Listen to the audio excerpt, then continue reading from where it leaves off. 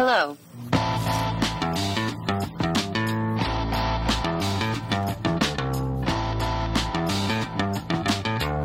This is required viewing. Return of the Mac. Such a good song. Return of the Mac.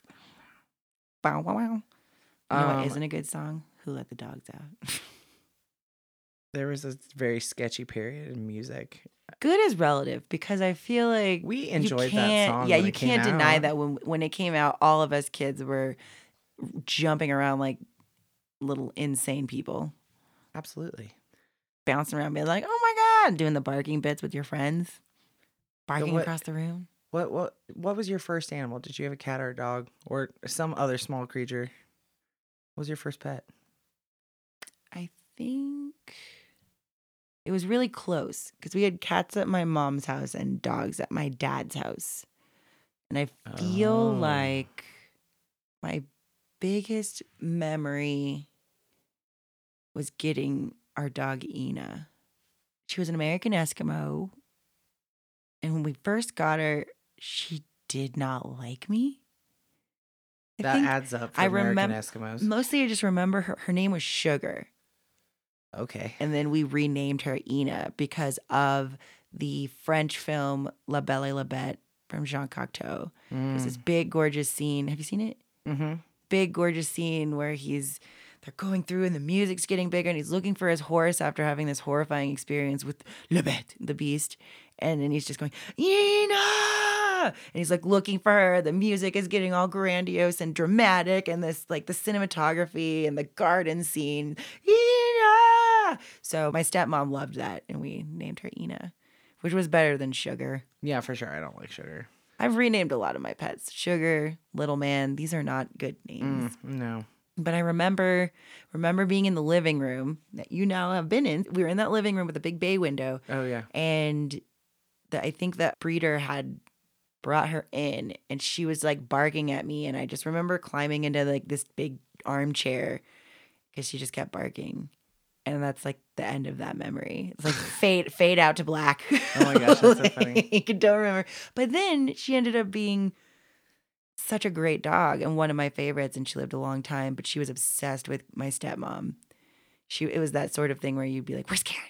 Where's Karen?" She was like, and then she'd go running around the house in circles like looking for her. It was hilarious. I had a series of unfortunate events with my first few pets. I'm going to say I had a series of unfortunate pets. Well, you could say that. My mom and dad got me a fish. Everything was so they just didn't want to get a dog. They were very anti-dog for a really long time. So there was a fish, and the goldfish died immediately. There was a gerbil. We got a pair of gerbils. Ew, why would you get a gerbil over a dog? They smell worse. The gerbil was an easier sell, but we didn't do any research. And we got 2 male gerbils, and they fucking fought, and we had to separate them. And mine was that theme from Star Trek. It was gnarly, man. My little brother's gerbil was much younger than my gerbil, and my gerbil died within a year, and his lived for fucking ever. Like, we had that gerbil for ages. And then eventually, after a while, you're like, great, we've got this gerbil now. I did research for the better part of a year because my brother and I were both allergic to animals, like much more allergic than I am now. And I looked for 6-8 months to find a whole list of hypoallergenic dogs that don't really shed or have dander. We found Irish Terrier. So I finally convinced my parents. For my 12th birthday, we drove fucking 5 hours to Iowa to a breeder, and we got my dog. Darby O'Gill, little Irish Terrier. You're the little people. We were the little people. But you weren't. No, we weren't. Because you're not a little person. No, you're quite tall. I was honestly, even when I was little, I was still pretty big. I was definitely in the back of those class photos. You and I were always like in the tall bracket. Like me next to the teacher at the end.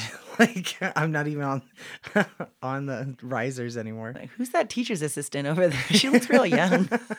Yeah, basically, yeah. It was always like Andre the Giant in kindergarten. Well, we couldn't have cats because my brother Austin was allergic to cats. Still is very allergic to cats, which is still my favorite comment from him about being a guy trying to date in this world is he's like, post-pandemic, he's like, I didn't realize how many women had cats. Yeah. And how much like allergy medication I have to bring with me. And I was like, yeah, condoms, allergy medication, check. That's what you need now. My dad was very anti-cat. He was anti-cat. Cultivated an anti-cat household. How did he cultivate an He literally told us that cats were evil. All cats were mean. They're gonna piss on your stuff. They're gonna scratch it all up. You know, cats okay, I have are a theory, really girl. bad animals. He just sold this on me. Animals are very instinctive. I think that maybe a lot of cats were just pissing on his stuff. Yeah, the cats probably just didn't like my dad. But I'm going to tell you right now, cats like me, and I like cats. And cats, for the most part, if you're a good owner, you're going to have a good animal. It doesn't matter if it's cats a cat or a cat dog. people. Oh, 100%. And dogs know dog people. Even though Oliver's always trying to convince cat people that they like dogs. He's like, hey, I'm kind of like a cat. But we had 2 cats at my mom's house. So we were able to have cats over there and then dogs. Because my mom that's a nice split. My mom wasn't a dog person, but that's because she grew up in the hood. So no one's really a, quote, dog person in the hood. Well, why the fuck are we talking about dogs so goddamn much, you ask? Well, first off, welcome back to the Required Viewing Podcast. I'm Aaron. I'm Chloe. And this week, we're heading outdoors with our book-to-film adaptations. 3 tragically testosterone-filled tales of boys in the woods. They're very tragic. Get some Kleenex out today, guys. So we have The Call of the Wild, Jack London from 1972. You damn dirty dogs. A Cry in the Wild from 1990. That's the movie based on the Hatchet book, for those who are confused by how many cries and wilds are in all these titles. There'll be a lot of crying in this episode because... And then rounding things out with some serious sadness, Where the Red Fern Grows. From 2003. But also we watched, I think it's the 74 version. Yeah, we got a little confused. We watched multiple versions There's of the same movie. There's a lot of versions, which I think is a good point to bring up. We're going to talk about They're it. book to film adaptations. Yeah, for sure. So everybody thinks, you know what? I read that book once upon a time. I can do it better. Yes, I could do anything you could do. I can do better. But surprise, that's not always true. So I literally read every single one of these in school. Mm-hmm. Every one of these was a school book. Did you read all of these in school? I definitely read Hatchet. I feel like I know about the story of Where the Red Fern Grows. I don't remember if I read it or not. I feel like I did, though. These were all the books that we read. They were the Americana books you got in your middle school to high school. Your kind of coming of age books. And Call of the Wild was pretty standard for most English classes for a long time. Well, because it had to do with the gold rush and history. So then you could talk and about history. Alaska. And I think that was the other part, moving up to the Pacific Northwest. They're like, you're closer to Alaska, so it makes more sense. I don't know. Well, a lot of kids actually in high school in like Bellingham would go up to Alaska to the fisheries and the canneries and either be on fishing boats all summer or work in the canneries and can fish all summer and then come back with a bunch of money. Well, that sounds smelly. Yeah. Gross. And then there are younger kids. And then the other people that are working there are people who literally don't go home to go back to high school. They're like, this is my life. And I go and drink after that. And then I go back to the cannery. And then I go and drink after that. And I'm going to hang out with some high school kids. Oh, my God. That is a life. That is a different life for sure. Much like the lives that these people were living. And I'm looking forward to getting into these Minus movies. the cannery. I don't think there was like a full cannery, but they were canning their own stuff. Dude, these movies are going to make you want to go camping. These movies made me want to get away from people. Okay, I was like, ooh, they're living that life like just out in the wilderness, away from people. That sounds nice. These movies also made me want to rescue a dog. Oh, like, yeah. They definitely made me want to get another dog. So let's just get into it. Let's kick it off. Call of the Wild. John Thornton, played by the one, the only, Charlton Heston. He's got a bone to pick with Alaska. And gold. A prospector. Could you see? I don't see Charlton Heston as a prospector. He didn't really want to be a prospector in the movie. He kept saying that like that wasn't his thing and that all the people that were going for gold were fools and that he was going to make money off of them. by selling them goods if they did- didn't die. Charlton Heston. He did not like people. We're going to get to it. But that's what I guess maybe when I think of a prospector, I think of somebody that's surly old coot who likes the woods and dogs better than people. So I feel like that works. But I also don't really see Charlton Heston going, there's gold in them dar hills. Yeah. I don't really see that coming from him. So he's a prospector in the 1897 Klondike Gold Rush and is trying to eke out a living in the harsh conditions of the bitterly cold Yukon region of Canada. Okay, I have to make an embarrassing sidebar. When I hear Klondike and you keep talking about cold region, that just makes me want an ice cream sandwich. I know, we're going to get some ice cream after this. Okay, Or good. maybe go adopt a dog. Don't tell Rob. Oh, wait. He'll know. We can't sneak one in here and just keep it in the basement. I've literally hid a person in my bedroom for an entire summer. We can hide a dog. An entire summer's impressive. I did it for an evening. No, I did it for fucking 4 months. It was great. Anyway. He's in Canada with Buck, the German shepherd dog he befriends along the way. Thornton struggles against unscrupulous rivals and natural hazards in the extreme conditions and is greatly helped by Buck, who has his own story to tell. He was abducted from a family home and taken north to become a working sled dog. Man and dog forge a true bond of friendship, working together to survive a life in the treacherous frozen north. Thornton is killed by Yehat Indians, and Buck kills the men to avenge John. At the end, He also scares him away. yeah, They're like, we tell a tale, this old Indian tale of this dog that all the other wild dogs follow because he's so ferocious. And then all the Indians go, we're not going to fuck with that dog. That's essentially the story. yeah, essentially, yeah, that's basically it. That was great. That was Thanks. perfect. I was getting a kick out of this. Yeah, it was great. That was And the then end at all the end, be I all. was like, oh, yeah, that story they told where he was talking about the ghost. Okay, I get it. So at the end of the film, Buck comes back to the White River to mourn the place where John died. And everyone is only kind of sad because Charlton why should we give a shit? This is a literary classic film version. There is a newer version with Harrison Ford. Who I feel like we were talking about this, and I believe a point. Harrison Ford more than I believe Charlton Heston. Oh, for sure. He seems like he wants to be outside more. He does like being outside more. But He's I a also pilot. feel like Harrison Ford is the modern day Charlton Heston.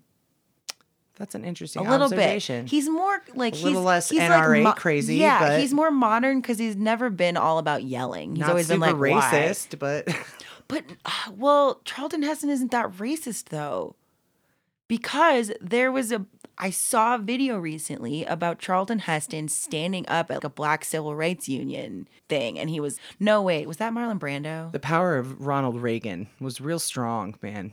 He I feel turned like a lot it of was- people to the dark side. I think it was after, it was Ronald Reagan when I'm he just was saying, the president. like- Because Charlton Heston, I feel like I remember him being at like a rally or something saying that this was ridiculous and that people should. he used to be able to more see- progressive Yes. until like the NRA and the conservatives got their hands into him.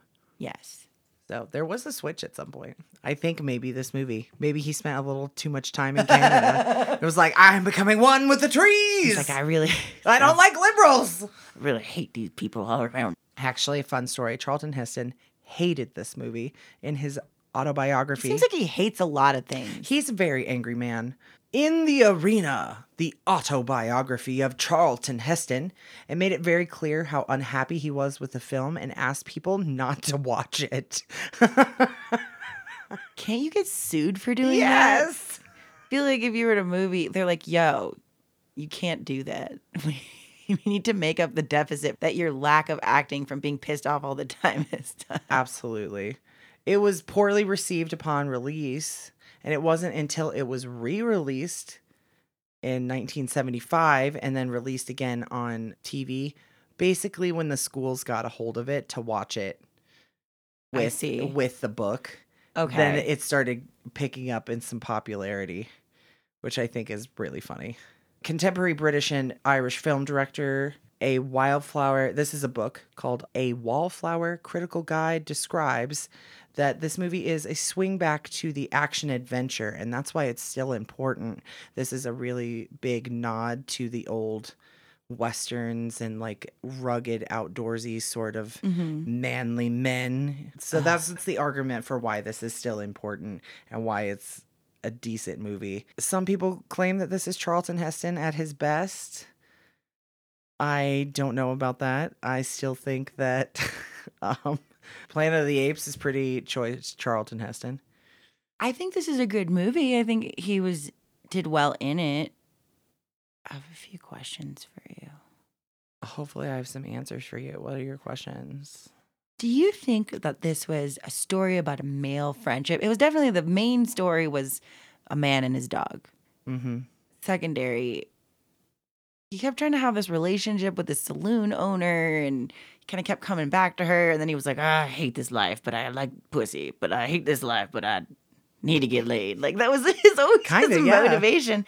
But then he had that redheaded friend who I knew was going to be right up your alley. Yeah. I was like, that guy's doing it for you. He's out there in the wilderness, like building shit, panning for gold. He's got motivation. Aaron's dude. Yeah, for sure. Big burly redheaded man. Absolutely. Oh yeah, I was like, that was literally, I was chuckling to myself the whole time because I was like, we're probably going to talk about this because this guy was like, okay. And I think he was, in the 70s, they did a better job of finding people. I feel like they did a better job of casting and finding people that were authentic. I wanted to bring that up when we talk about where the red fern grows. Oh, girl, I was going to compare. I was trying to lead these. into that. Yeah, into that later. But within this context of this movie, this guy, all the other movies I was looking at him in, Norwegian as hell. So what I was about to lead into while you're double checking his name. So this was shot in Finland, Norway, and Spain, and Germany. It was all shot on location. So they just picked him up. Yeah. They found it. And if you look at the credits, there's a bunch of French names, like French-Canadian names in this movie associated with Raymond Harmstorff. 100% they picked that dude up. 1939 to 1998. And he was in a few other like cowboy movies and something else called The Lustful Barbarian. This is not a visual medium. You needed to see that because I heard your jaw drop. Well, now I know what I'm watching tonight. 1971. We're tracking down The Lustful Barbarian. It was the year before this came out. Raymond Harmstorff. Dude, I don't think I've ever heard your jaw so clearly before in my life. Oh my God. Yeah, he was all about, and the woman that played the saloon owner, she was French, so that makes sense. Yeah. I was kind of hoping they actually shot it in Alaska. No. No, they were getting subsidies from other countries. That's why when they picked his ass up, they probably got a tax break on him. Maybe that's why Charlton Heston was so angry. He was like, you know what? America needs this money. Yeah. He was like, why are we doing this in Alaska, in the tundra, and all that American stuff? I don't know. But do you think that I feel like those two died together. Do you think that they could have been together? They did a lot of camping. They were out there doing a lot of gold runs. This was the 70s. It was already testy enough that we were letting boobs on TV. You know what I mean? I know. We weren't going to get a Brokeback Mountain in the 70s. We've got to wait another 30-ish years for Brokeback Mountain. But maybe. I'm not going to say that wasn't a possibility. I just feel he's like, I always have trouble with ladies. He's like, yeah, but I'm your friend and I'm always here. Look how handsome I am. He's like, I do know how handsome you are. I think about it every day. That's why I have trouble with the ladies. I know. He was just like, I have trouble with the ladies, but my friendship's always there. And then they ended up kind of dying together. That was a pretty epic scene, too, of Charlton Heston under the ice. Because he had, like, gotten shot with an arrow. Yeah. Or a bullet, because I think one of the Native Americans had a gun. It was a combination, I think. It was an arrow. Everything. Whatever. But Buck was like, where is he? And then he was like, I slid down into some ice already. And now I'm already under the ice and you can't save me. There was a lot of distressful dog noises. Absolutely. This was a bit rough in the beginning. Oliver was very enthralled. Also because whatever the version I saw had German title cards. I thought that was really funny. So it was like, Der Wolfhound in Charlton Heston. And you're just like, oh God, okay. Like, shout out to our German fans out there. Amen. Definitely watch this movie in German. And it'll probably it was a German Shepherd. That too. And yeah. that was the whole thing, was that it was Siberian Huskies. There were other Iditarod-style dogs. And German Shepherds weren't typically the dog that you would get to do that. Because they also don't have as much fur. They have dense, furry coats, and they definitely can withstand cold weather, but not like... Okay, I have something really nerdy big-ass to bring up. Newfoundlands. Since you brought up the German Shepherd. Well, and that's a why man and his dog. I brought up German Shepherd because my dog is part German Shepherd, and Well, this yes. dog looked a lot like my dog. It was being all blended up, and people were kicking the dogs because they were just like, didn't fuck love you. that. They were like, fuck you. You're going to be an Iditarod dog if I have any say in it. And I was like, stop kicking those dogs. But Charlton Heston was a kind dog person in this movie. He was actually probably a kind dog person in real life. I feel like he If probably you liked didn't dogs better than people. Oh, yeah. So my nerdy tidbit. This movie, specifically this movie, as well as another movie that came out in the 70s called A Boy and His Dog, are direct influences on the Fallout universe. When Bethesda was creating the Fallout games, they had some influences. So A Boy and His Dog is essentially a post-apocalyptic dude finds a dog, goes on adventures, which is essentially what the game Fallout is. Well, think about, what was it? iRobot? Not iRobot. That one apocalyptic movie with Will Smith in it. He had a dog. that was German iRobot. Shepherd. Yeah, iRobot. So that's all influences. I just nerdy tidbit for those who like video games. iRobot had robots in it. This was the zombie one that he was in. Oh, I guess. iZombie. I don't fucking know. Yeah, I know. I what remember you're seeing it with my talking dad. about, though. My dad liked to do jump scares on me in real life. I know what movie you're talking about. I can't remember the name of it. They're all iRobot. It's iRobot, iZombie, iHutch. No one cares about Will Smith anymore. Yeah, I know what you're talking about. I would love to see a crossover between iRobot and Hutch. It would make a lot more sense if fucking Paul Blart Mall Cop was a robot that he was trying to teach how to love than it would fit in the real movie. Yeah, man.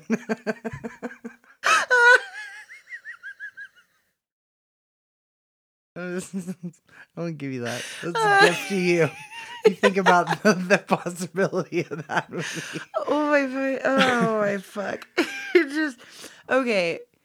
Also, Buck went off and found a wild female mate. Yeah, he did. Had some babies. Honestly, Buck's story, which didn't have much dialogue in it, obviously, Buck had way bigger of an adventure than Charlton Heston. He did. He went through some adversity. There was that dick lead dog, and then he fucking killed him. And he's like, I'm the lead. And he's like, looks like we have another lead dog now, Charlton Heston. That's my lustful barbarian imitation for that you. was awesome. Because he was like also super 70s and obviously not from America. So much mustache in this movie. He was supposed to be American. He also had really well manicured hair. Yeah. That's probably what should have led me to believe that he wasn't American. Yeah. I was like, you look like you know what you're doing with your facial hair and your beard. You must not be from here. The dog abduction. We need to talk about this dog abduction. So upsetting. It is so upsetting. Also, they have this like Hispanic servant, and then they make him out to be this bad guy. So they do this. But you want to know why I feel like he's sold that dog? I think they were like, he's just an asshole and he's money grubbing and hungry. That fucking dumbass plantation owner, whatever he was, came back and was reading out the listings for dogs and how much they cost and where you can go and sell them. What an idiot. And he was like, nothing's going to happen to us. That's white privilege for you there. And then on top of that, the girls were like watching those girls play with the dog. They were putting bows on him and they were like dressing him up and just being really like aggressive with him. And then they were like, okay, we're done now, Sancho, whatever the fuck his name was. I think they called him Sancho. They're like, we're done now, Sancho. And they just threw shit on the ground. And then he was just like, okay, I guess I'll pick this up. I feel like he was probably trying to rescue that dog, but also he was in a bad way. Oh, absolutely.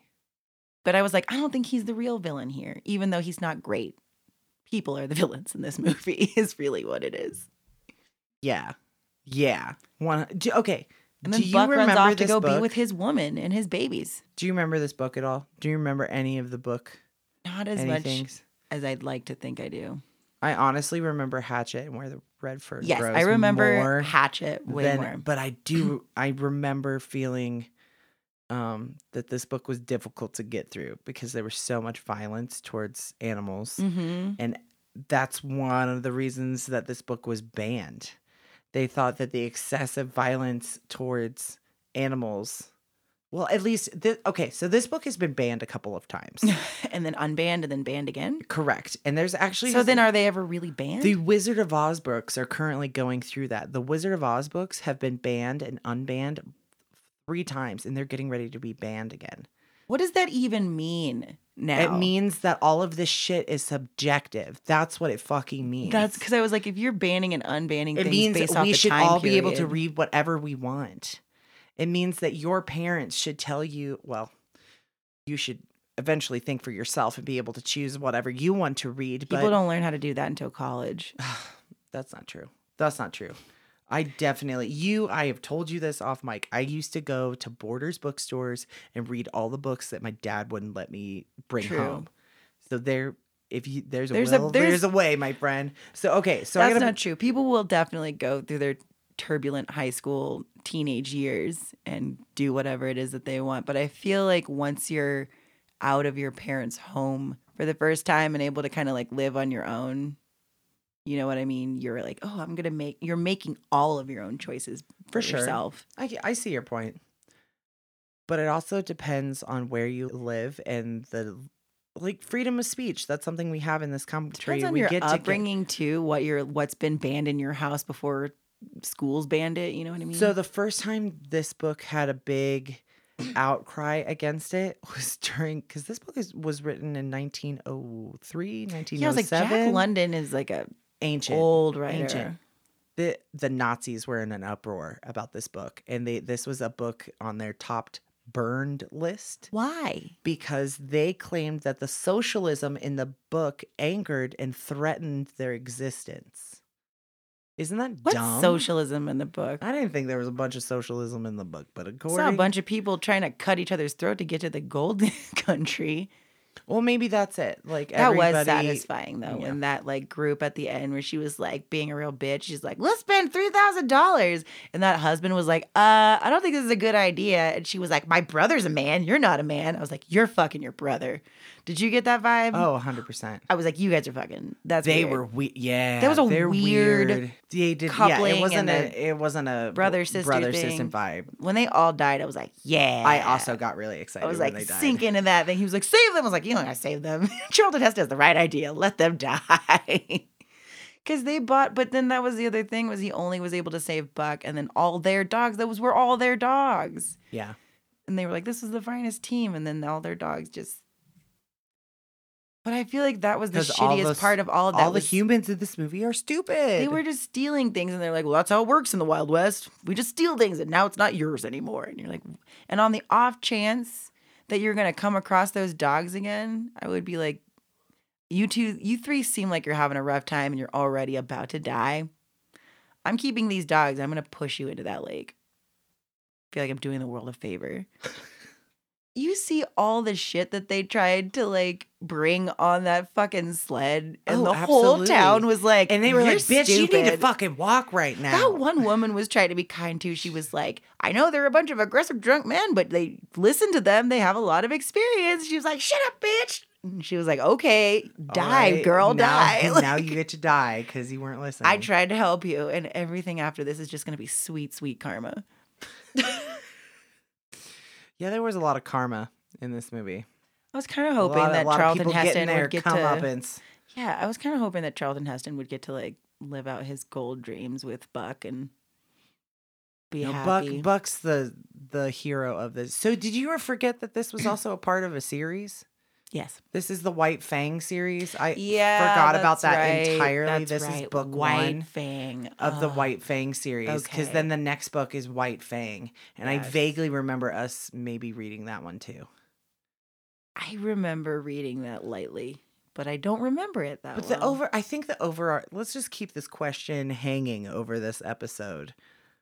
What's important about all of these stories about men having connections with the wilderness. It's not just with the animals. I'm going to say The the animals are a wilderness. part of the wilderness. Because every movie we watch today and every book that it's adapted from, it was very important in school to read about these human connections with the wilderness. From the outside, my boyfriend was like, why is Aaron making you watch all these movies about dead dogs? It does seem like that. I When know was it like, does. well, we all read these books in school, but when you put them all together like this in this context, it does seem like there is an overarching theme of dead dog. And I'm sorry.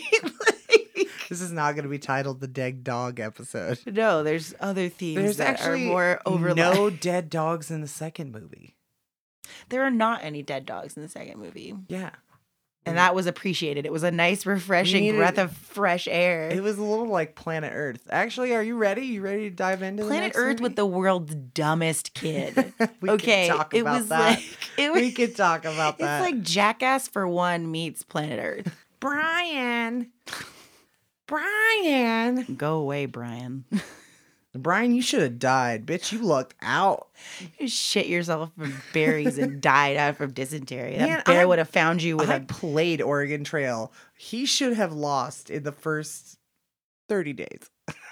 Get into it. Oh my God. You would have found a little dead kid sized body with a spray of berries coming out of him. Just like, well, here lies Brian.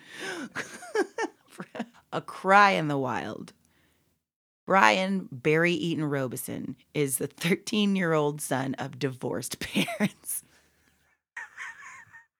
It's important. Like that. It's That's important the to first know. sentence because it's the first sentence. Is that the first sentence in the book? Is it the first sentence in the book? Brian's No. parents are divorced. No, but I felt it was important to top it off with, hey, you know, this divorce, it's really going to come up a lot in the next 90 minutes. half the movie is wilderness shots, which are gorgeous, and the other half are sad kid divorce scenes that you're just going to have to bear with us through. As he travels from Hampton on a single-engine Cessna bush plane to visit his father in the oil fields of northern Canada for the summer, the pilot suddenly suffers a massive heart attack and dies. Before this, He goes, ugh. it's very important to the title. It's called A Cry in the Wild, but it's based off the book Hatchet. Hatchet. His mom gives him a hatchet. Hatchet. And she's like, I want to take a picture. Put it on your belt. There's a belt hook. Thank God for that fucking belt hook, that was man. like what you said when we were watching. You're like, thank God for that belt loop. Otherwise, you would. I know he thought it was dorky. screwed. He literally was like, Mom, it's so This is dumb. dorky. But But- like, motherfucker, that's going to save you in They're 20 really minutes. setting 20 minutes. They're really 20 setting movie minutes. 20. Yeah, well, it was probably 20 airborne minutes too. It felt like he wasn't flying for very long. But I think that they're really setting the mood for his parents are divorced. He's a moody teenage boy who's already going through some shit. And he obviously blames his mother for the divorce because he's not talking to her. She's like, we need to talk about something serious, Brian. And he's like, Mom, sweet guitar solo. Check this out. She's like, oh, he's just such a teenage boy. I just feel like they don't have a good relationship. Okay, but remember, this came out in 1990, and in the 80s and 90s, That was the divorce was like that was on the the di- rise. Well, that was the Kramer time- versus Kramer. Mhm. That was like the whole. divorce was like the On the hot rise. topic for kids because divorces were happening so much more frequently than they ever had. So these are the So kids. no one knew how to deal with it. These are the kids that aren't like us who are like, oh, all my friends' parents are divorced. My parents are divorced. This kid was like, what? I'm one of the few parents who are getting divorced. Is it my fault? Yes, Brian. Yeah, definitely, because it's you, Brian. Yes, Brian. It's definitely your fault. It is your fault. That's why your mom's sending you to northern Canada for the summer. She needed a break. You and I also were looking at this pilot before they got in the plane, and what did he say? Yeah, he was like, I don't feel good. He does. He goes, I don't feel very good. Can you take the plane over? It's easy. And he's like, okay. So then he suffers from a massive heart attack, and he's just dead in the plane, which is great. There's a massive man just dead while Brian's sitting there trying to be like, what do I do? And then he sits there and lets the fucking plane run out of fuel like a stupid cunt. he was like, there's gas will just go forever. I'll keep flying till obviously, yeah, he doesn't even know what it looks like or where he's supposed to land. He doesn't know where he's going. He doesn't have a map. I doubt he knows how to read a map. I do feel like he did one thing right. He tried to use the radio and try to radio in. Yes. But he didn't know how to use the radio very well, and he used it way too late. I'm making a tally right now of all the things that Brian did does wrong. correct and what he does wrong. Well, you know that the wrong tally is going to be much longer than the correct tally. Well, you and technically, I were even the right tally is still wrong because he took forever to do the right thing. So he does one right thing right here. He does one right thing. In the plane, he did one singular right thing. He used the radio, but then he didn't ran use all it the... well. We'll give them one. We'll give him the one. We'll give him the one. All right, we'll give him one. All right, Brian. If you're listening out there. We're keeping a tally right now, Brian. Brian tries to land the plane, but ends up crash landing into a lake. So I don't know if he did the lake on purpose or not. I feel like it's lucky as fuck that he hit the lake. So I don't know if that's a right or a wrong. Anyway, crash lands into a lake in the middle of a vast forest. Throughout the summer, Brian learns how to survive on his own in the vast wilderness with nothing but his windbreaker and a hatchet, a gift his mother gave him shortly before his plane departed. By the way, it's worth mentioning that the fucking pilot, they're trying to give you all these lines that make it very obvious about what's going to happen. Mm-hmm. Because he goes, do you have a bag or are you just going to wear that all summer? And then he fucking crash lands and doesn't get his bag out right away. So he does end up having to wear this fucking windbreaker all summer. The foreshadowing is rather transparent in this movie. Yes. Okay, actually, you know what? That is a good point. That is the wrong thing. He didn't get anything from the plane. No. Afterwards. Not a first aid kit. No. Not a... No. Nothing. No, clothes. he doesn't go... Okay. There's food in there. We have to get through the description because this cunt. Oh my God. I just got to mark the wrong that he just did. He was wearing that old ass windbreaker for the whole summer. He discovers how to make a fire with the hatchet and eats whatever food he can find. From rabbits and ruffed grouse, which he nicknames fool birds, to turtle eggs, fish, and berries, which he shits out violently. And I remember the bear walks by and is like, ugh. Even the bear's like, I wasn't going to eat those berries. Everybody knows you're not supposed to eat those. There's some new territory. You're not from around here. There's some fresh meat in here. That means there's a dumbass We're going to have dipshit for lunch, kids. Oh my God. He's plagued by this bear all summer long. Oh, yeah. Simultaneously, he deals with many of nature's dangers, including mosquitoes, a porcupine, 2 huge bears. I think it's the same bear. Yeah, I thought it was the same bear too, but maybe it's two different ones. Maybe it's the mom and the dad. Maybe. One of which is a mother with her cubs, a pack of 3 wolves, a skunk, a bad-tempered female moose. I wouldn't fuck with a moose. No way. Neither. Way. I've encountered them in the wild. They're well, I guess technically there's no moose here in Colorado. It's elk. No, there's moose here. There's moose up in Colorado. The one I saw last summer in Vail was a moose. Yeah. It was dark in color, and it was the biggest thing I've ever seen in my life. Did it have its big paddles? It was huge, yeah. It was scary. The one I saw, they had lost their paddles. I about shit myself. I was like, Michael, you better keep driving. That thing is eyeing our car. We better go. You ever hear those things fight, man? They're scary. They're like, when their paddles come together, they're like wood. So it's just like smashing with that force. It's terrifying. But the elk are also equally as terrifying. They're big. Depending. The ones over by the Stanley are like, hey, welcome to Stanley. I know. This is my sign. I live here. They're just really used to humans. Thanks for that. Thanks for that maze of food you left for us. Oh my God. And even a tornado. What? That wasn't a real tornado. That's not a tornado. That was like a windstorm. Yeah, that was. They're in the fucking woods, dude. Yeah. There's no tornadoes. Not in Alaska. In the mountains in Alaska. No. Who? I was like, come on, Wikipedia. As someone who grew up in Tornado Alley, I missed in that big straight line across the country. Alaska was part of Tornado Alley. I missed that one. Don't you know that Alaska's part of the whole Twister season too? That's how some people found their gold, Aaron, is because the tornadoes took the gold and spun it around. Technically, if you have the very specific, because it's all about where the direction the wind's going. Mm-hmm. The wind up above is going one direction, Pressure. The wind down below is going another direction, and then they collide and that creates a tornado. That is the most basic version of a tornado. Whatever the fuck happened to him was not a goddamn tornado. That was not a fucking tornado. I don't even remember them saying tornado in the book. I mean either. So either way, some kind of wilderness storm. let's say. TCM needs to get their description game on point. Come on, TCM. Tornado. That person never saw the movie. That's what I think. They're like, a tornado, sure. Divorce, tornadoes, turtle eggs, yeah. Over time, Brian develops his survival skills, thank God, and becomes a fine woodsman. No. He's still fucking terrible. You saw at the my end. face go, mm-mm. He crafts a bow, some arrows, and a fishing spear to aid in his hunting. He also fashions a shelter out of an underside of a rock overhang. He does do the smart thing where he has the wind, and when the bear comes through, it like acts as a warning system. Uh-huh. That's a smart thing. I'll put you on the right. Okay, but it took him ages to fucking figure out how to build the shelter and start a fire. He was did out it. there He didn't for die.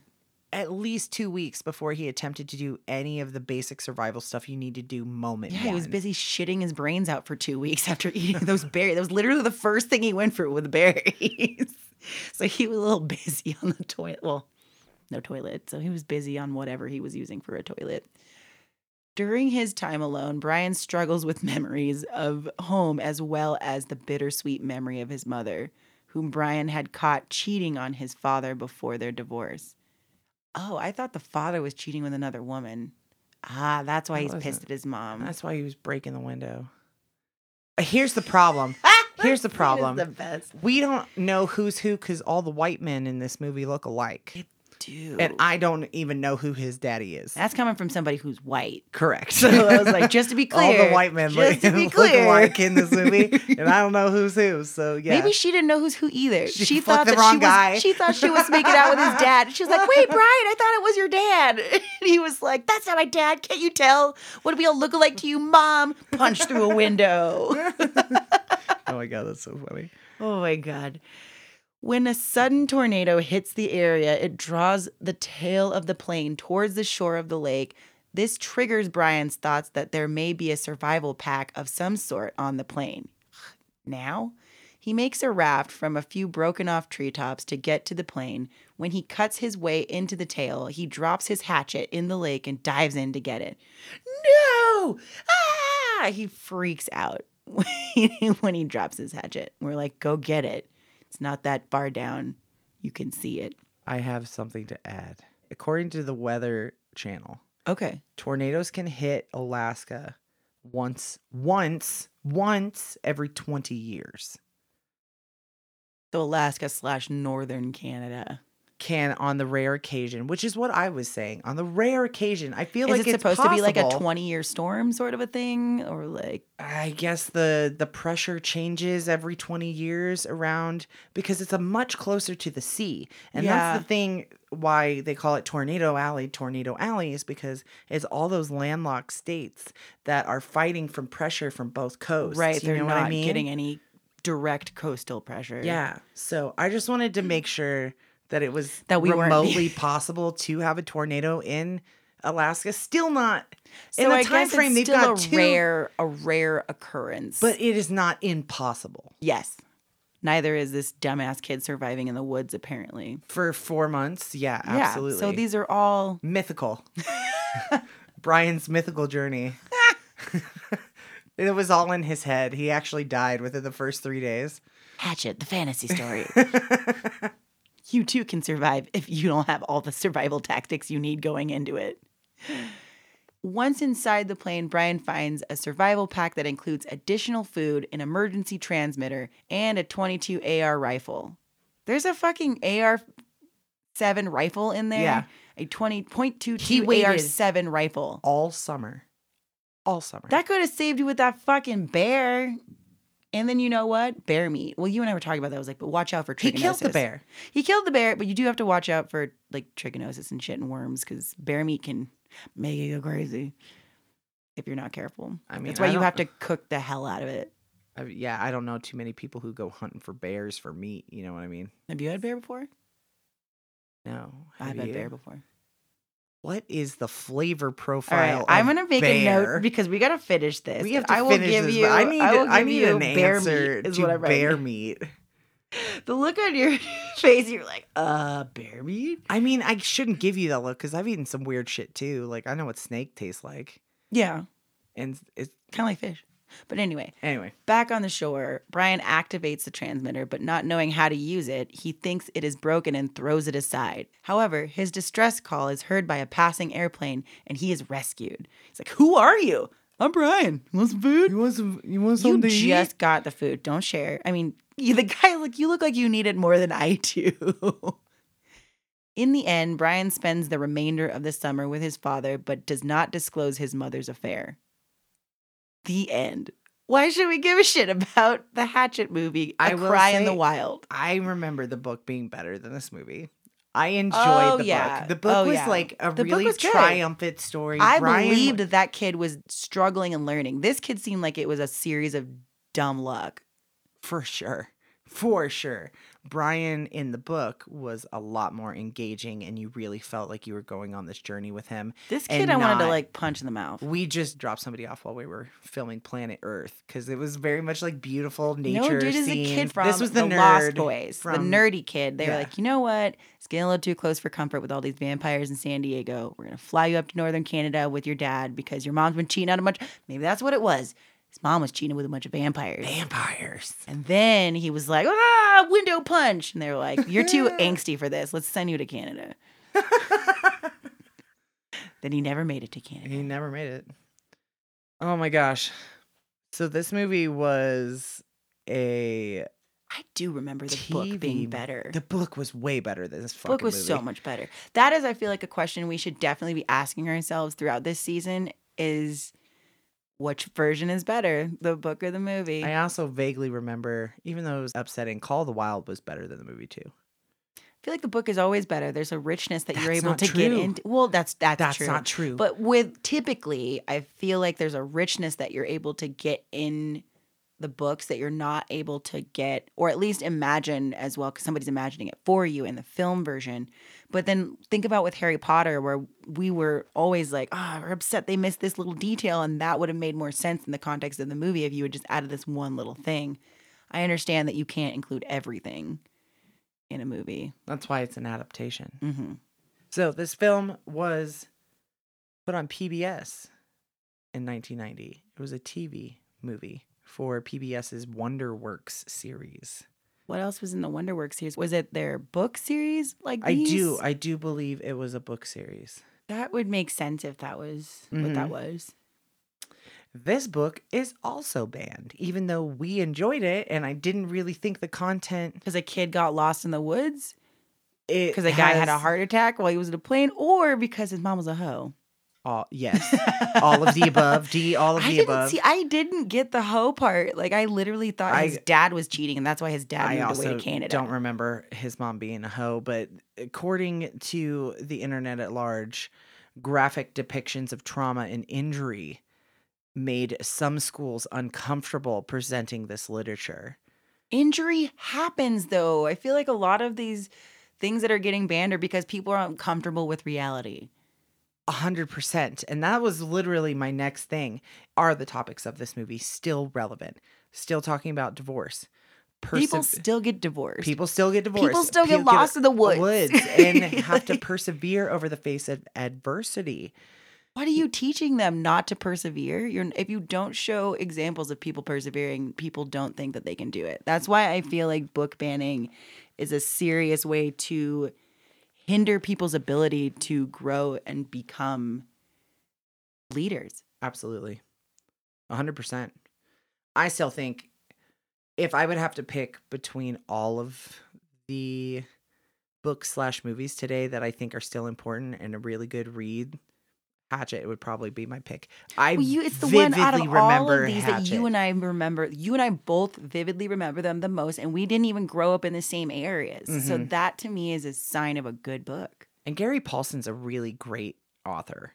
And I went down a Gary Paulson rabbit hole when I was a kid. I read a number of his other books. He's a very engaging writer for a young audience talks about intense topics for young kids. Who else is going to present that? We have to come across it. Parents are terrible at presenting. No, you giggle, but Mom, what's sex? And you're like, oh God. And then they fucking freeze up. So unfortunately, it's the job of a lot of authors. Judy Blume is brought up a lot of times. And teachers, often teachers are the ones that are having conversations with these kids. But the thought is, this book made me want to go learn survival skills. Well, I was talking to you about that while we were watching it. Yeah, for the inevitable. I just feel like expecting it not to happen and just going about your life like it's not going to happen, that's when things sideswipe you the most. I feel like living out here in Colorado, things are a little bit more real to me. You can see the trees. You're like, oh. Well, not even that. So there's that Hatchet kid. I saw his plane go down just right there. When I moved out here, something that happens in the news a lot that I had to get used to was the amount of news of people who get lost or die in the mountains, whether it be hiking or skiing or a lot of whatever. Them were ones that a lot of people get hurt in the mountains. And or so if you don't I've read a lot of suicidal ones too, where people like they just walk off into the woods and then they just don't come back. Yeah.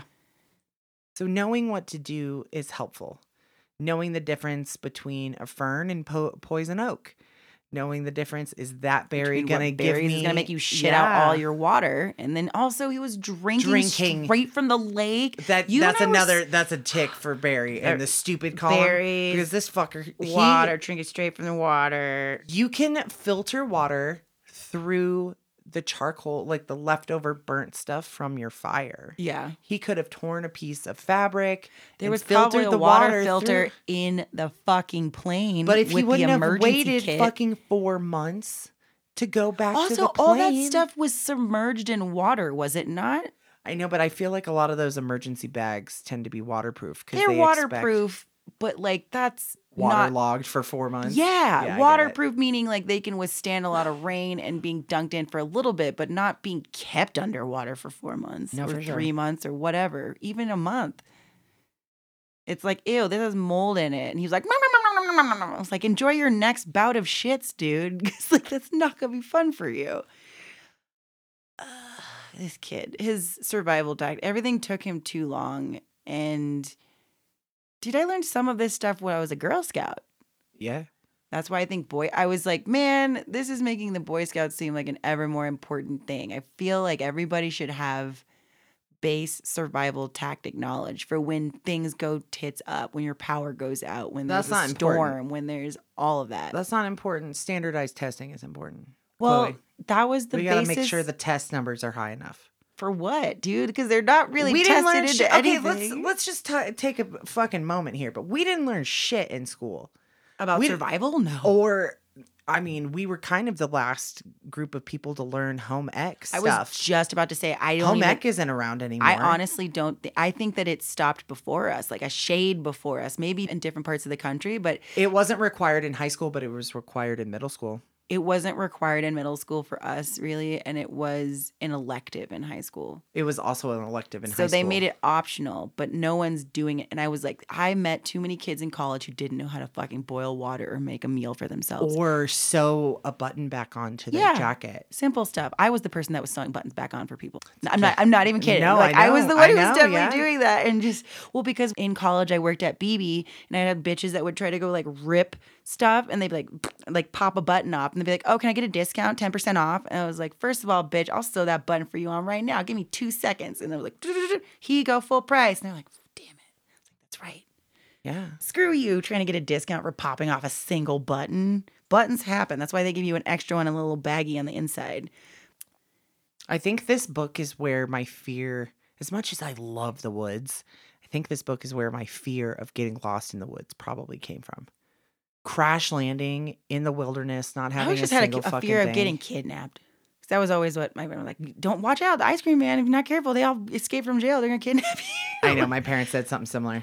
Lots of stuff like that. But I just feel like learning that those things are important. And if you don't learn those, you get a lot of stupid kids that are out. Like that kid, I don't believe that kid would have survived based on what we were seeing. No. In the book, that's why I said in the book it was more believable. They take a lot more time. He was naturally discovering things, or a lot of it is, I kind of remember this. They were trying to do that in the movie. Where he's like, do you remember that fireworks? And the fireworks created a spark. And now I remember that it takes a spark to me, like, maybe your parents divorced because they were tired of dealing with your dumb ass. Like, I don't know. I might be speaking out my ass, but I I feel like I remember in the book at the beginning when the plane crashes, his journey, like he hurts himself when the plane crashes. I remember he there doesn't just being pop out. a lot of time describing him just like coming in and out of consciousness for a couple of days, Yeah. where he just wasn't doing anything, which would make more sense. I might Right. complain about Brian in the movie is that he's just fucking around for a couple of days. He's not trying to build a fire. He's perfectly fine. He like swims to shore. Everything's great. Yeah. But in the book, Brian gets hurt after the plane crash. And it takes him some time to be able to get up to do those things. Correct. That makes more sense. But Exactly. you're missing all of that in this adaptation. Yeah. Yeah. And you're like, God, this kid just needs to go away. Just stop it with all of that. But yeah, learning home ec. You were talking about home ec and us not. I think we were the last few people to really even. I didn't get a home ec class, and I think at the rate of all, I was trying to prepare myself for college, so I was taking more art courses and AP. I yeah, did AP and that English. stuff. So There's I no didn't time have for home time ec. to take home ec, but I really wanted to take home ec. But my mom taught me that stuff, or I taught myself from learning and watching my parents or Food Network, girl. Like, Food Network. right? Real. Food Network taught me. My life has been Alton sponsored Brown. by Alton Brown scientifically explained Rachel a lot Ray. of things. Girl, I was a Rachel Ray girl through and through. 30-minute meals, $40 a day. Those watched- are OG shows. Yeah, but I just watched a video of like two Mexican moms who were watching Rachel Ray make enchiladas, and they were fucking. Or no, it was menudo. No, it wasn't. Well, menudo. Rachel Ray has no business making menudo. No, it was pozole. It was pozole. Well, Regardless. whatever she has no business. She needs They were to doing stay it in and her lane. Let me give you a snippet of what the reactions were. I know. Why you do that? I love watching those little They're Mexican so moms. they're Yeah, so they're great. funny. They were through and through offended. I bet. I mean, I would be too. They were just she like, does. You know what she basically does? what she did. She didn't make what she said she was making. She made something completely different. That's what the offensive Rachel Ray part does was. chicken tenders. Rachel Ray does salmon. Rachel Ray Does she do salmon though? Yeah, no, I have a really one of her books with a really good salmon recipe in it. Okay. I have a couple of her books. Some of the early stuff, and she's even said this, which I think is interesting. This is a bizarre fucking tangent to be on, but she said that she's definitely kind of lost a little bit of her zazz in the more recent years and isn't as creative as a chef as she used to be. And I feel like at least she's noticing it even too late for just how when bland it as was. shit, yeah. But she had some good methods to try to make it so you weren't spending 6 hours in the kitchen. If I find that video again, I'm gonna send it to you because it Please was do. fucking funny. They were just like, I know why you know. Bear meat. Yeah, bear meat. Bear Fucking meat. tell me about. Okay, now we're gonna go into a So, tangent about bear about meat bear meat. So and the weird shit we've eaten. bear meat. Is it gamey? Is it like quail? It's gamey and it tastes good, but you have to cook the hell out of it. So one of the reasons I got access to bear meat, that's the first question.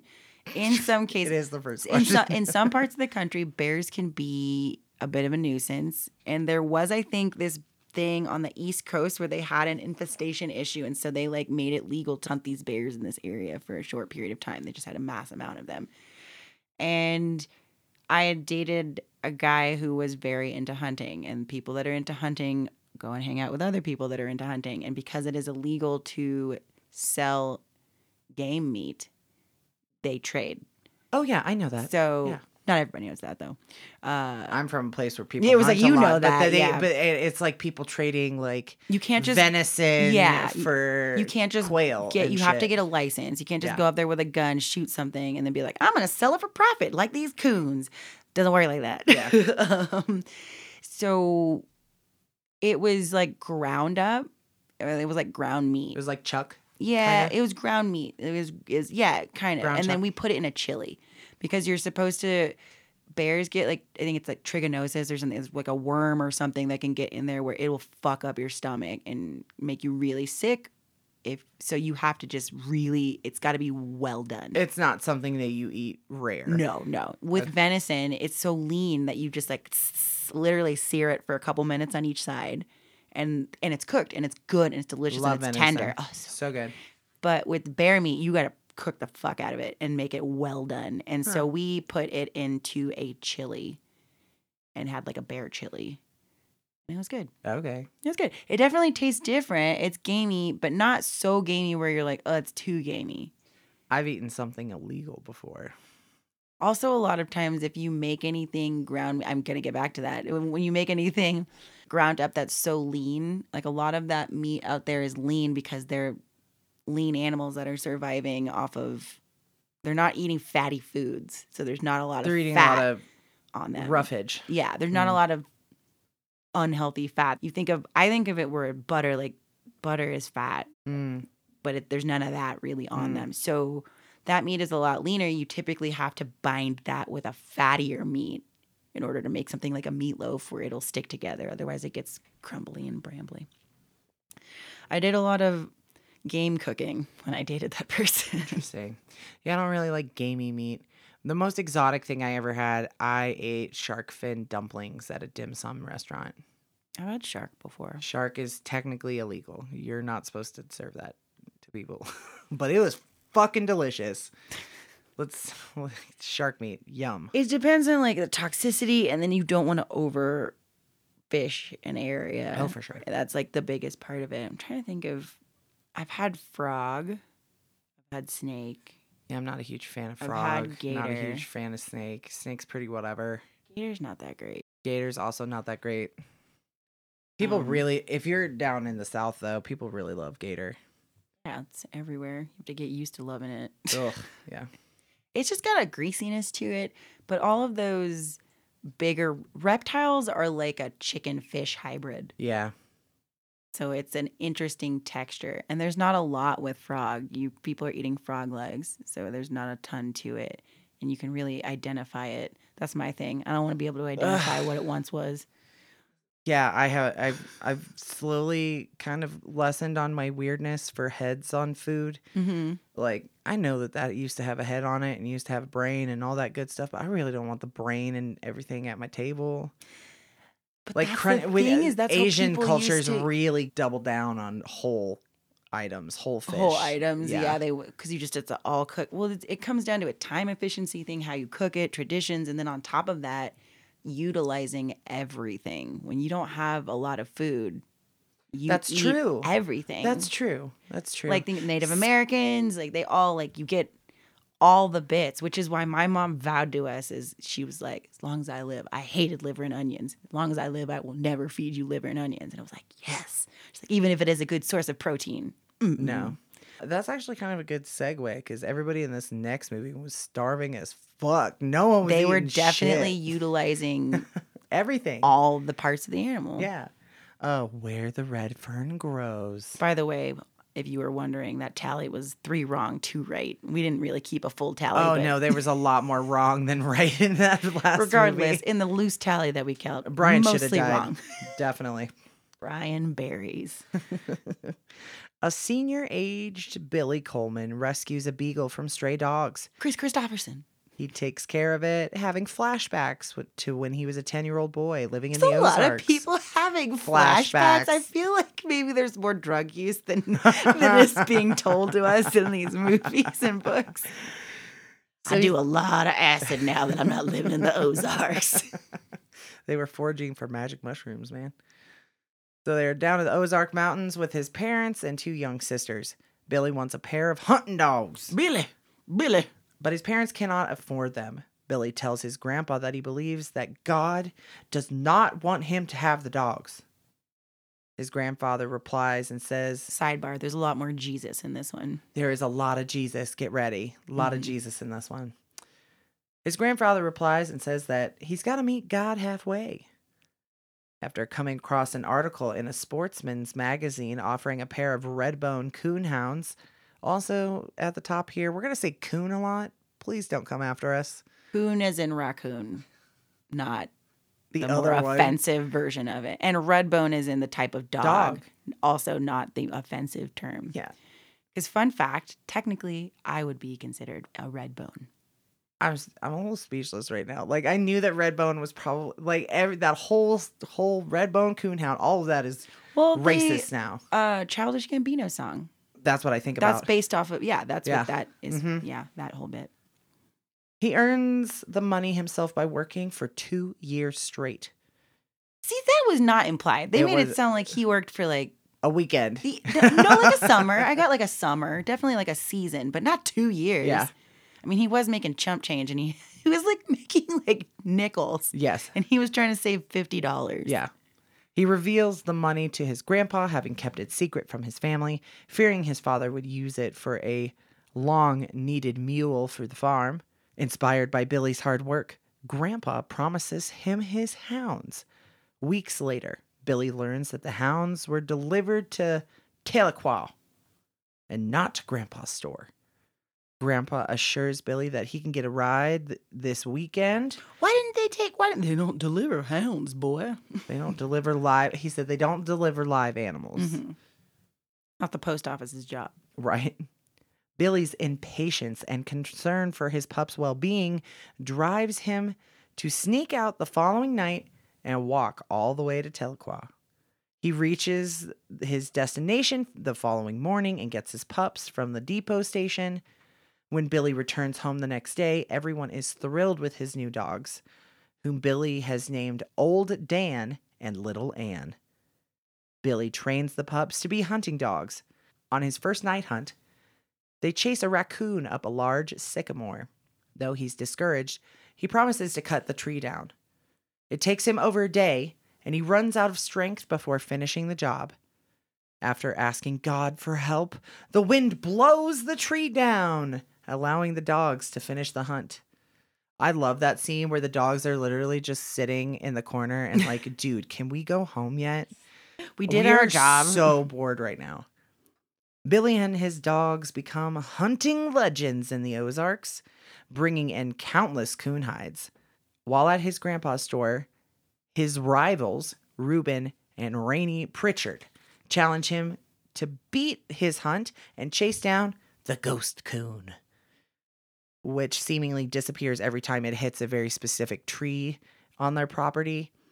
Billy stays true to his morals and refuses. After goading him, however, his grandfather is provoked to accept the bet. Mm-hmm. Grandpa, you're going to rue the day. Karma is coming for you. Granted, they don't believe in karma. They believe in Jesus. The boys and the dogs hunt after the ghost coon, which seemingly disappears after being treed. However, Billy investigates a nearby shed and finds the coon hiding inside the roof. The Pritchard boys' old hound dog, Blue, breaks free from the bondage that the boys have put him in. You mean the bondage of that thin-ass rope that's yeah. super old that anybody could break through by blowing on it? Yeah, he got through. So he breaks out and he gets into it. Like, they're like, how'd he get out? You're like, easily. You didn't try to tie him up easily. that hard.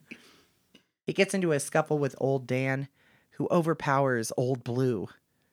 Everybody's calling their dogs Old whatever. Old Dan and Little Ann. As Billy climbs down to de-escalate the fight, Reuben attempts to kill Old Dan with his hatchet. As Billy arrives, Reuben trips and falls on the axe. Rainey runs off to get help. Billy sees Reuben is already dead. Ridden with guilt, Billy vows that he'll never go hunting again.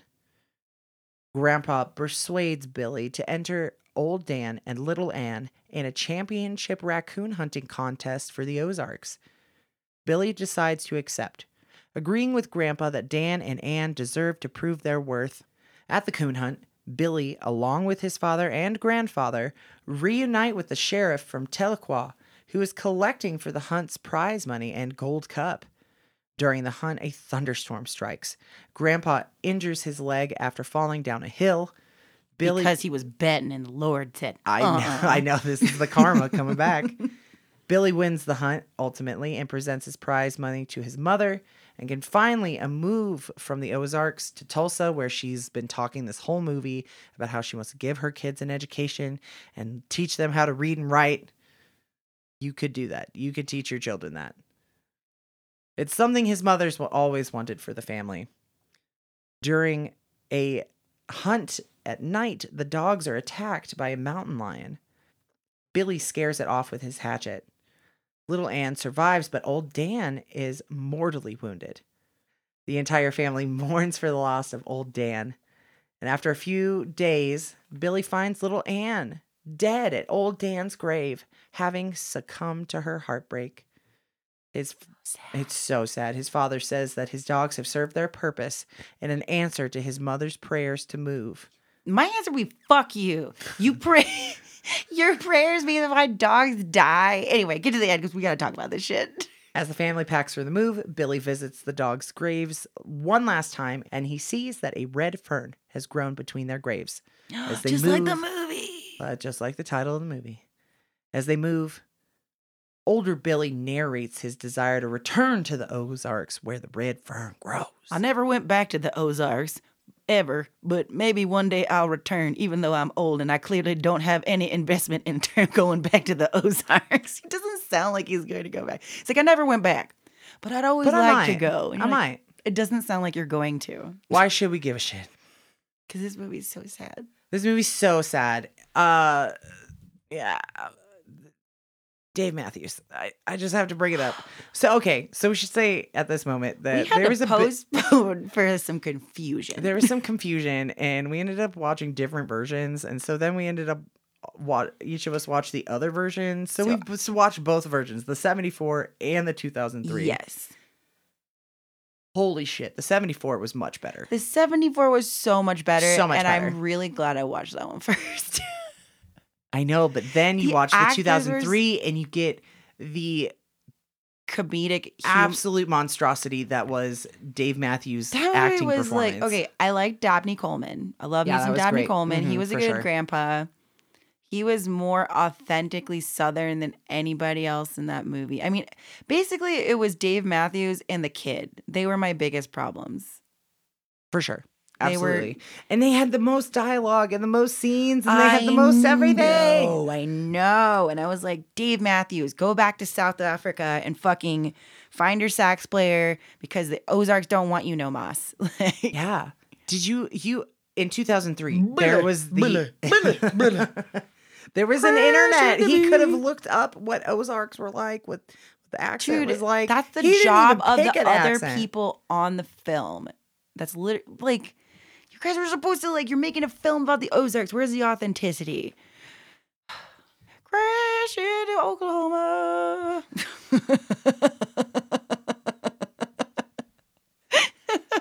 I'm glad we ultimately, I know it was kind of a pain in the ass and a bit of a mix up, but I'm glad we ultimately watched both versions because I think. I'm glad we did too. Because it allowed me to go in the 74 one. Was like, I was bawling in the 74 one. That one was really hard. I mean, they built the emotion up really well in the 74 one, but I was so distracted by Dave Matthews being so terrible. And then this kid, let's talk about the differences. I just believed all the actors in the 74 one more. Yes. And I wanted to talk about that. So let's talk about the differences. One of them being that the kid who plays Billy in the 74 version, his name is Stuart Peterson. He's from Cokeville, Wyoming. Okay. So I feel like he was being authentic. Country boy. Yeah, he was authentically a country boy. And I felt like they always tried to find that more in the 70s, which is why you were getting more authentic performances, at least for American performances. Not for, as we discovered all last season, not for anybody of any other ethnicity. Yeah, for sure. Authenticity wasn't coming around until the 90s. Big names weren't a get, I feel like, until the 80s. The 80s is when they were really hinging on names. I mean, names have always sold movies, but there was more of an opportunity for other movies to kind of get in the mix. Yeah. Up until the 80s. There was a shift in the 80s. For sure. So in the 74 version, all the bets they were making were $2. Correct. And then in this one, in the 2003, I was like, inflation. They were $5. But they're supposed to be poor. So I feel like still having a $2 bet is appropriate. Yeah, for 20s era, Depression era, Oklahoma. Yeah. Yeah, and he's like, oh, $50 is a lot, but he's like, $5 is a bet I can make. Grandpa seems like maybe he's eating a little too much licorice, selling a little too many kids tobacco. Oh my gosh, that's so funny. Those kids were shitty. And in the 74 version, I really didn't like those kids. So when that kid died, I was like, yeah. Get it. And that was the other thing. So in the 74 version, let's talk about the axe killing scene. The kids were fighting and their dogs were fighting down by the river, by the creek once Old Blue got out. Yes. And Billy tripped the kid because he was going to get the axe and try to like kill his dog. And then the kid fell onto the axe. Correct. So that's why. And then that scene, they're not actually at the funeral. They're at a distance. And he feels really bad because the Pritchards and their family have this beef together. Yeah. And he's like, I feel really bad. It's my fault that he's dead. And then in the 2003, they're like, it's all of our faults that he's dead. Woo! But no. Because that was the thing, was that Billy wasn't going to let his axe go. That was his hunting utensil. It was always strapped to him. And I get in this instance, it fell off. And that's why the Pritchard kid picked it up and then tripped. And they were on a hill. In this other one, they were all dealing with the dogs. And then the kid was like, I'm going to pick up the axe to kill your dog. And then he somehow fell. And then even though the axe was up here, the axe somehow made it onto the kid's body. Movie magic. And then the brother was like, I'll go get help. But in the 74 version, Billy was like, your brother tripped and was yelling at the other Pritchard kid to go get help. Correct. He was like, go get help, you stupid fuck. Your brother's obviously dead. But he also, it made more sense about him being a God-fearing, becoming a man, because he stayed with this kid until he died. Because the kid was like, I remember in that one, he was like, please take it out. It was like the softest, most off, and I was like, it made me want to cry because those kids were super shitty, and it was the only little moment when the kid's like, please take it out. And he was like, obviously Billy was like, if I take it out, guy, you're going to start spurting blood everywhere. So I can't do that. But he was a lot smarter. I felt like his authenticity of working hard made more sense. With this other little kid, I just didn't believe it. You know, it just didn't make any sense. And then the Tahlequah fight scene, because it's funny to hear the same lines in both movies. Correct. Isn't because that that interesting? sheriff was like, if it ain't the same kid who tried to fight the whole town. I was like, that kid didn't try to fight the whole town. He like barely fought a kid or two. Yeah. But in that first movie in 74, that kid fucking was like, I don't want to do it, but I'll fucking take all of you. I'll put my dogs down. Don't touch my dogs. And he was like popping every kid in the face. So that line made sense. That's what bothered me too about this one. I was like, I feel like it's missing There were some important holes. parts. There were some definite holes. Unlike the movie holes that we just watched. For sure. But and in the 2003 version, he gets shoes. He does get shoes. But he goes on a little shopping spree. He does go. The shopping spree is accurate, but also too, he's fucking poor. Where is he getting money for a brand new pair of shoes and overalls about that. and dogs and candy and yards of fabric for your mom's dress and something for the sisters? Yeah, the candy that was with the mushy centers. That was their Yeah. whole thing. But I was like, where the fuck are you getting money for shoes? You had $10 extra.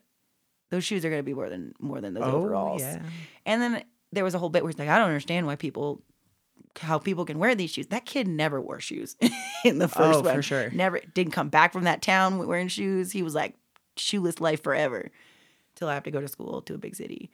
But I did not get from the 74 version that his mom was half Native American. No.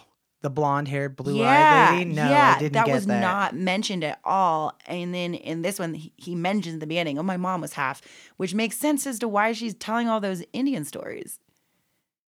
Correct. Right? It makes a lot more sense. Right? I was like, huh? So I literally wrote this down because I was giggling through all of these. It happened in a call in the wild.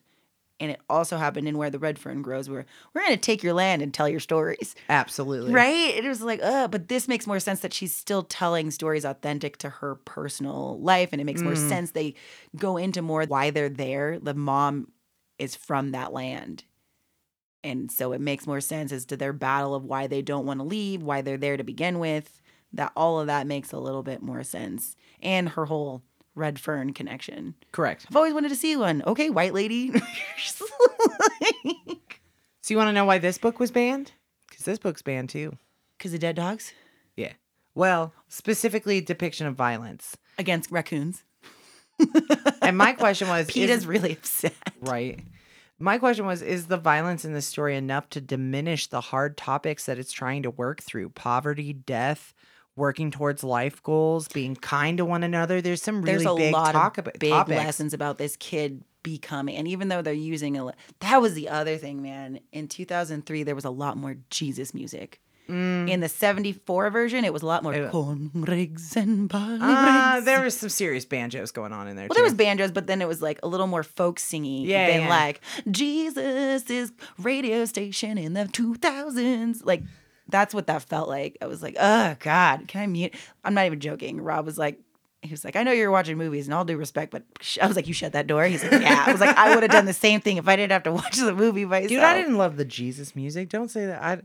But I mean, I will say it's very appropriate for the area and the time. Well, they're talking about meeting God halfway in that lesson. And I think something that friends of my father's have always told me about when it comes to religion, you can still get the lessons and the good information that they're trying to give you if you reframe how they're trying to show it to you. So meeting God halfway, it's not that you have to meet God halfway. You have to put in at least half the work. Yeah. At least half the work.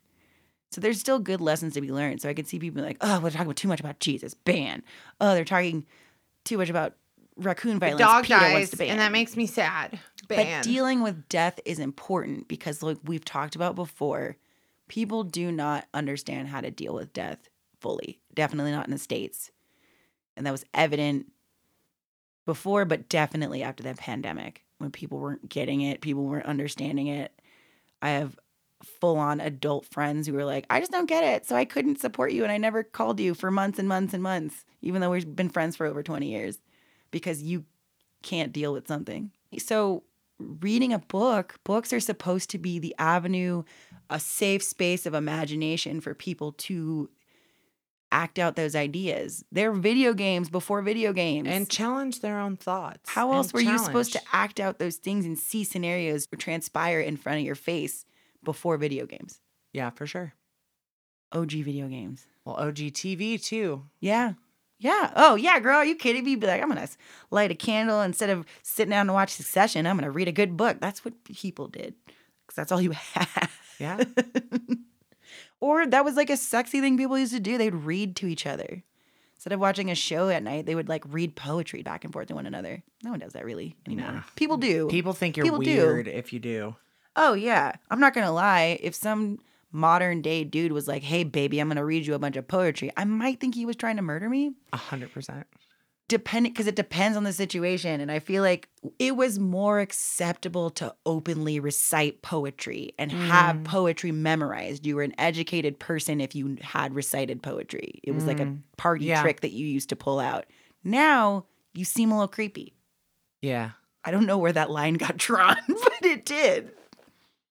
TV and movies, and people stopped reading. It was less important to know sonnets and poems and that kind of stuff. Right.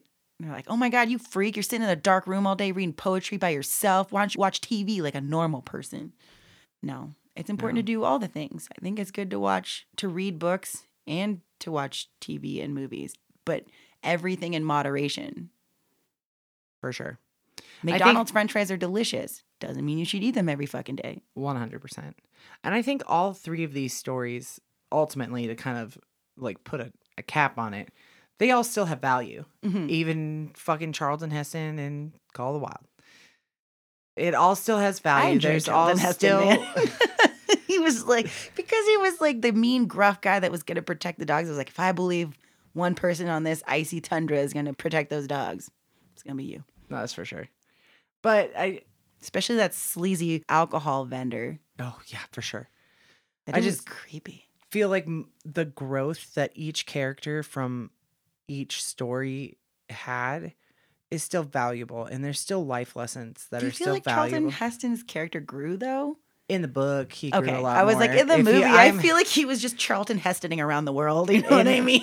These books, I'm speaking as much for the books as the movies right now. The characters really grow, and especially the last two, because they're boys and they're kind of coming of age stories.